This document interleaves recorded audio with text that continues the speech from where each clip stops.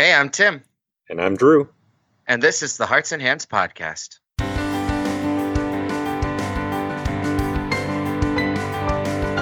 In episode 44, we talked to Steven Springborn about helping students navigate the arts through adolescence.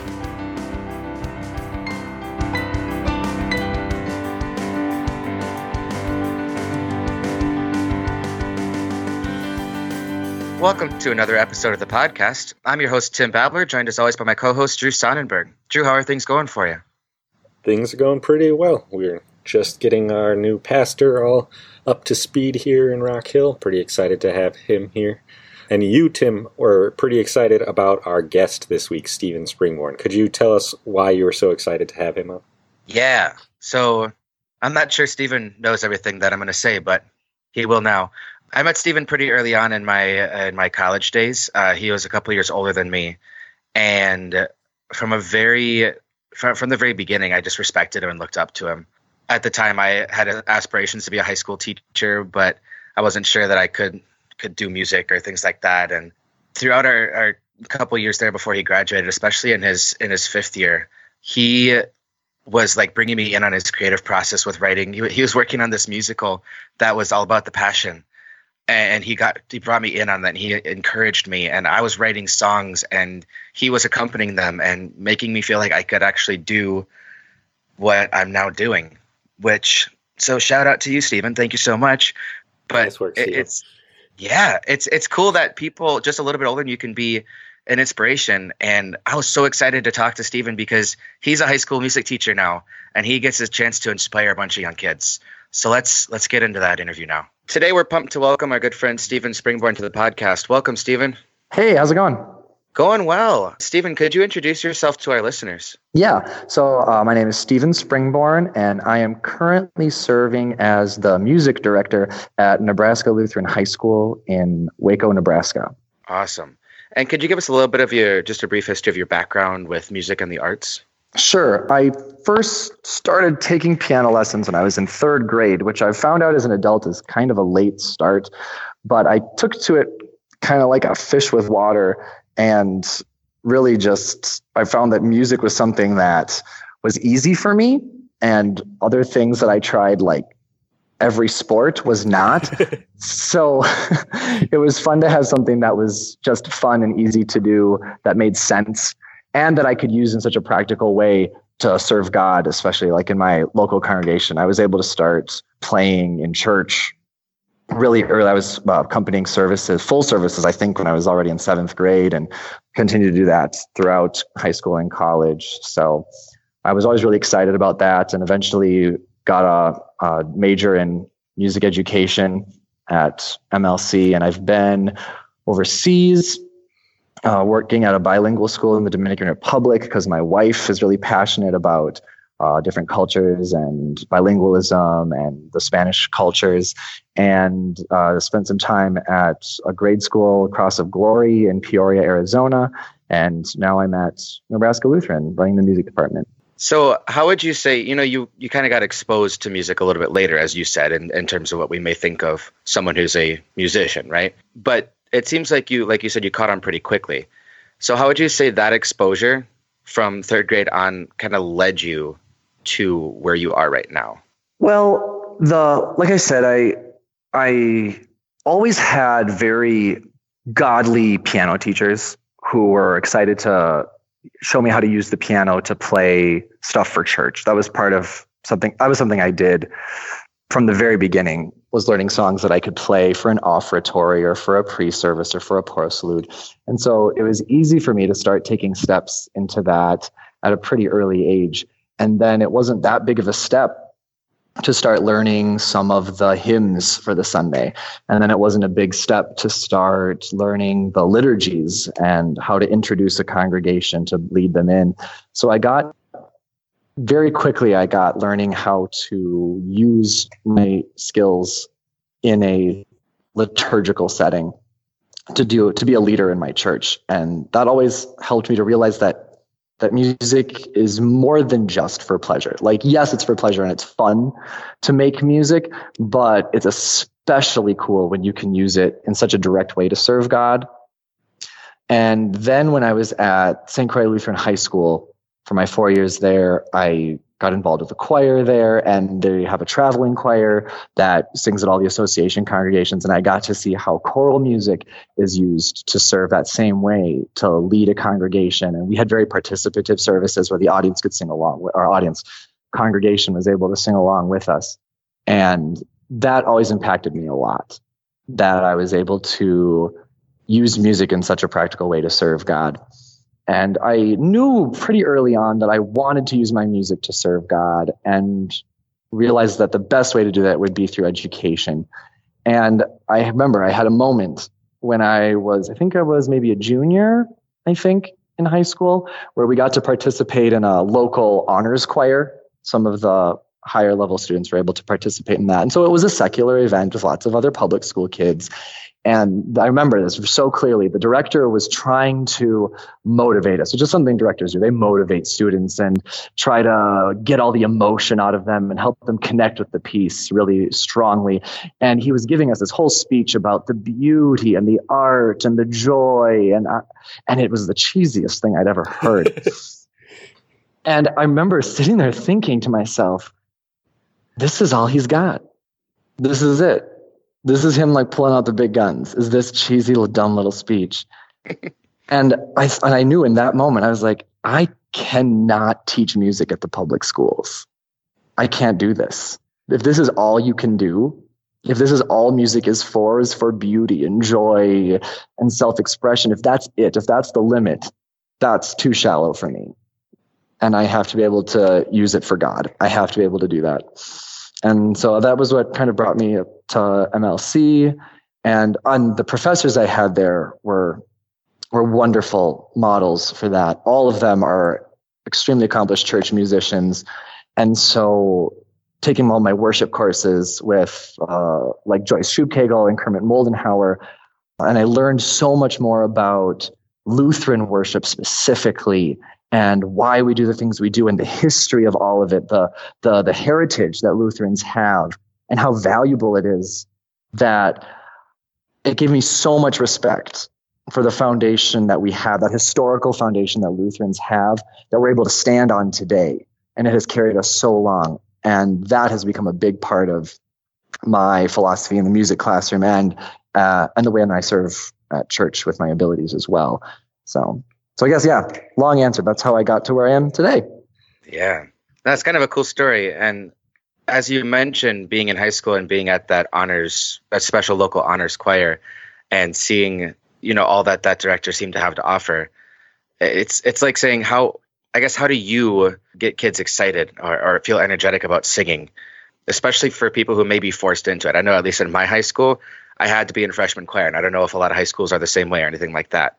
But how can you make singing, and especially singing in worship, something that's desirable for them? Yeah, I have one of those choirs too. We require both our freshmen and our sophomores to be in a choir together. And yeah, it's forced. So it's a rather large choir, because it's the entire freshman class and the entire sophomore class together in one room. And so they're young, which means they're not going to be that good of singers. And it's everyone. So I call them non-singers in there as well. So yeah, it's a constant thing for me to be working on as an educator.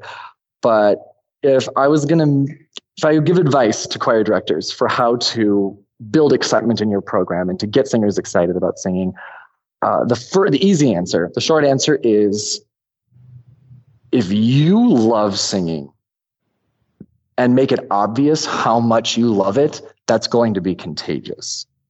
They're going to, especially if you have a rapport with the students, they're going to respect your excitement, and they're going to get excited about it too. Now we're talking about teenagers.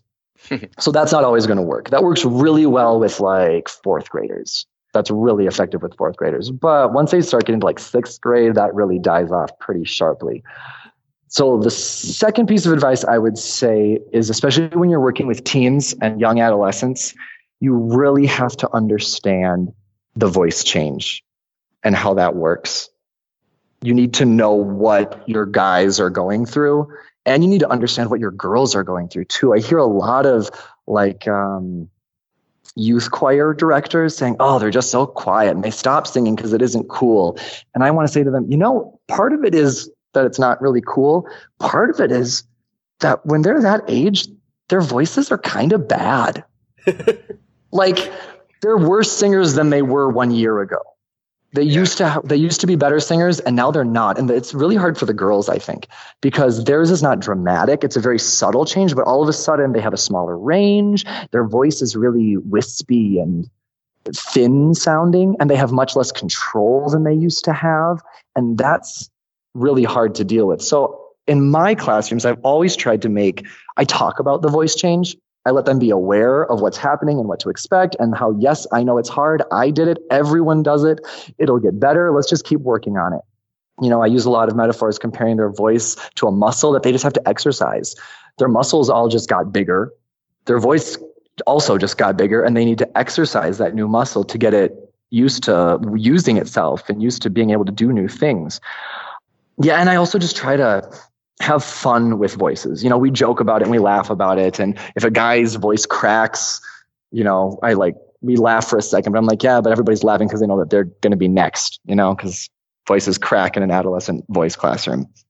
I think it's really important to have a culture in your music room that is very intentional, that is really conscious of what makes singing so hard. I'm always really upfront with kids. They'll tell me, they're like, oh, Mr. Springborn, I get so nervous about singing in front of people. I don't think I can do it. And I am honest with them. Singing is terrifying. Singing is, especially if you're doing it by yourself, singing by yourself is especially bad, but singing in general is terrifying because if you're bad at trumpet, well, then you're bad at trumpet. The trumpet, it just doesn't make sense. So you can try something different and maybe you'll be good at that. But if you're bad at singing, then that's part of you that is bad. It's an extremely vulnerable thing to have to sing. And I really am upfront with kids about that. Like, yeah, it's terrifying. So we're all in the same boat. It's terrifying for all of us. Let's just do this together and support each other. So I really try to build a culture where we can experiment and be forgiving of each other, and we can make mistakes, and we can laugh about it, and we can encourage each other as we sing together. On a slightly different note, I'm just going to talk for a while. Is that okay? Do it. Completely. Okay. Another thing that I talk to a lot about with choir directors especially, and this goes for youth choir, this goes for high school choirs, is the songs that you pick are a big factor in generating excitement among young people with singing. And it's not always what you think. Of course, you have to know what their voice ranges can handle. Because if you're asking them to sing a song that they can't actually sing, they're going to hate it. Like, I feel like the saddest thing that I see happen in churches is when confirmands have to sing a song. And I'm like, oh, these poor kids, they're at the worst part of their voice right now. They are the worst singers they are ever going to be. And you're asking them to sing a song and they get to pick their own song, right? So what do they pick? They pick like something like On Eagle's Wings, which has it has a range of like an octave and a half. And these poor kids, they have a range of like 5 notes trying to sing a song that has an octave and a half. It's bad. You got to match the song to what the kids can actually sing, because then they'll feel successful. And if they feel successful, they'll feel comfortable. If they know they sound bad, they're not going to sing, Yeah.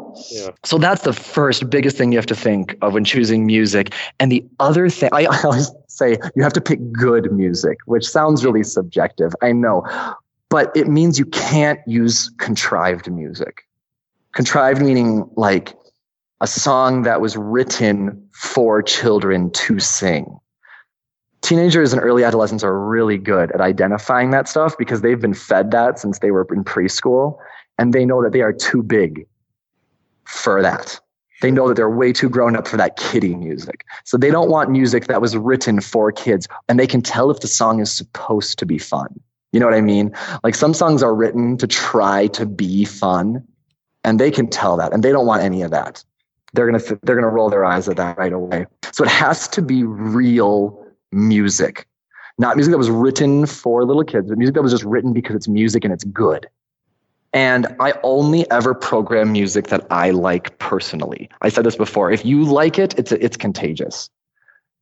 And so I only program songs that I personally like. And this is the last thing. A lot of people think that if they're going to appeal to kids' sensibilities, they have to use something that's borrowed from the pop world. It has to be pop style music. So it has to be a Christian contemporary song. It has to have some kind of a beat to it. Probably has to have a recording track that has drums and guitars. And sometimes that works. But again, sometimes the kids will know that that's contrived and you're trying to appeal to their sensibilities. And so I would encourage you to look beyond just pop music when trying to choose music that kids are going to like, because kids can like beautiful music, you know? And also I think you have to know that when you're trying to please teenagers, it's impossible to please teenagers. There's always going to be at least one who's going to roll their eyes and be like, this is stupid, you know? There's always one that says that. And you just have to know that you're going to lose some battles when it comes to that. Also knowing that teenagers never like the new song. And this is people. People don't like new music, you know? Why do you think radio stations play the same songs over and over and over and over and over and over and over again? You know? It's because you don't like it when it's new. You have to hear things a few times before you start to understand it and start to like it. And so they are never going to like a new song the first time they hear it, especially if it's in a new style that they haven't experienced before. And they also, I mentioned this before with the voice ranges, but they don't like things that they're bad at. And that's rough because when they start learning a song, they're bad at it. So they always hate songs at the beginning. This happens with my high level choir too. I'll give them a challenging song and they'll tell me, I hate this. This is a stupid song. Well, give it a month, guys. Let's just give it a month. And then you'll know it and you'll be able to actually understand the song and perform it well. And then they'll feel good about what they've accomplished. And they won't be quite so judgmental about it. Sure. So as you're working with these students, especially since you get the chance to work with them for several years in a row, as you're trying to kind of build and instill this love of the arts with them, do you find it more beneficial to kind of present them with a broad range of opportunities and just kind of see what sticks, or to kind of focus more heavily on one thing that maybe they really connect with? I'm going to give you a two-pronged answer to that.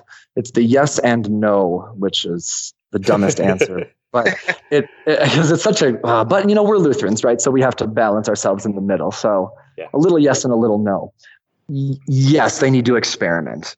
They're teenagers. That's what adolescence is for. Adolescence is for figuring out who you are and what you can do and what you want to do as you're an adult. It's not the time to focus yourself down and just pick something. I'm always encouraging high schoolers to try new things. So if they want to, do you think I should try art class? Yeah, go try the visual arts. See if you're any good at it. You know, see if it's any fun. Try being in the choir. Try joining the band and playing percussion a little bit. You know, try going out for the musical. Try different things to see how it sticks. You know, and if you're good at it and you like it, great. If you're good at it and you hate it, I might still make you do it and maybe you'll like it later. You know, and if you like it and you're bad at it, then do it in your room, you know. But then I think it's also really important for being honest about what you're good at. As Lutherans, I think we tend to shy away from that. We don't like being honest with ourselves about what we're good at.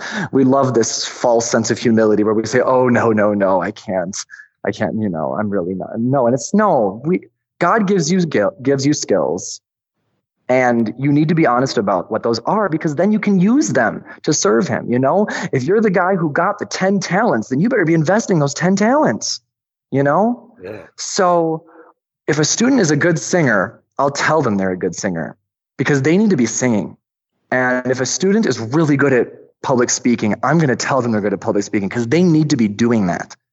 And if a student is a good musician, same thing. They need to be getting opportunities to do that, because if God gives it to you, you have to use it. Yeah, that's a great answer. I like that. So one of the things I'd say, someone in your shoes has a platform. You know, you see a lot of kids, especially every freshman and sophomore, and then every other kid that wants to be in select choir and or does theater and musicals, right? So how do you use your platform to inspire young people to pursue the arts, even if it may be outside their comfort zone? I talk a lot about how vital the arts are for us as Christians, because most of the students I'm serving are Christians. Almost every single one of them is Lutheran. So they have that love of God and they have that desire to serve him. And so I always present the arts as a way to do that, especially vocal music. Vocal music, I think, is something that every single Christian needs to know. And I give this speech to my students all the time. All the time I give them this speech because Lutherans are a little different than the other Christian denominations. When we go to church, Lutherans are not spectators at church. In the other denominations, they'll come to worship and they'll watch people on a stage, like they're at a concert. And that's not why we go to church. When we go to church, we come to participate. Our musicians, even if you do have a band, your musicians are accompaniment for the congregation. They're the ones who are really singing. The congregation does. And I don't want any of my students to grow up and be one of those people who sits in their pew holding their hymnal in their lap and just mumbling along. That being able to joyfully sing out and participate in your Sunday worship, I find that that's the bare minimum of Christian arts education, I think. And if you have a student who's especially talented, I always encourage them to look for leadership positions. If you're a good singer, you better be in your church choir, possibly directing it. Yeah, even if you're young, you might be a better trained singer than everyone else in your church. And you should probably be a cantor if you need to lead a special song. You might want to be singing with the praise band, especially if you have a sense of harmonies. A singer and a praise band who actually has a good sense of harmonies, that's so valuable. And if you're a musician, you definitely need to be leading worship on the piano or the organ or playing in the band or in the brass ensemble or whatever it is. Because like I said before, Lutherans have a very rich heritage to our worship. Music is a prized possession among Lutherans in our worship. And so these students are going to be the next leaders in their congregations. And I tell them that to their face and encourage them to do that. I always tell them the worst thing you can tell me is that you went off to college and you stopped singing. You got to keep doing it. Well, Stephen, we'd really love to talk even more, but we're running a little short on time. But before we go, is there anything you'd like to pitch or promote or anything you're working on that you'd like our listeners to know about? Yeah, sure. I suppose I should tell them all that I've said before that I teach at Nebraska Lutheran High School, and not a lot of people are very aware of Nebraska Lutheran High School. It's very small. It's in a little dinky nowhere town in the middle of Nebraska called Waco. And we have a dormitory, and most of our students live in the dormitory. There's not a lot of high schools further east of us, and not a lot of high schools that are WELS further south of us. So there's a huge area of the WELS that is not being served by a high school that we would love to have come to Nebraska Lutheran High School. I'm going to be biased when I talk about the high school, but I really try to say this as objectively as possible. This is one of the best high schools I've ever seen. Our faculty cares so much about students. Our students are so grounded and have such a servant attitude. The culture here, students talk about it now. They talk about it when they graduate. Parents of students, alumni talk about the culture at this school. It's been consistent for decades. The Christian environment and the high quality of Christian education and leadership that we're able to produce here is really something that you do not see at other high schools. So I'd really encourage people who don't have a local WELS high school to give us a call or check out our website. It's just NELHS, NELHS.org, and learn more about our school, because there's something really great here. I want to share it with everybody, the amazing school here. So come be in my choir. Awesome. Well, thanks so much, Stephen, for joining us and taking the time out of your busy schedule to share your insights. Yeah, no problem. Thanks so much for having me. It was a lot of fun. That wraps it up for another episode of the podcast. If you're like Stephen, you may not know that we want to talk to you. Stephen was very surprised when we reached out to him and saying that we wanted to talk to him. But we just love talking to creatives and anyone working with the arts about the things that they are passionate about, whether it's teaching teenagers or this series of paintings you're working on, or whatever it is you're doing. If you're doing something creative and you love talking about it, we want to hear from you. So feel free to reach out to us at heartsandhandspodcast@gmail.com or on any social media platform at Wells Creatives. And we appreciate all of the support we've received for this podcast, especially those through our Patreon page at patreon.com/heartsandhandspodcast. If you haven't yet, check that out and get instant access to bonus content like uncut episodes. Be sure to check that out. Thanks for listening. We'll catch you next time.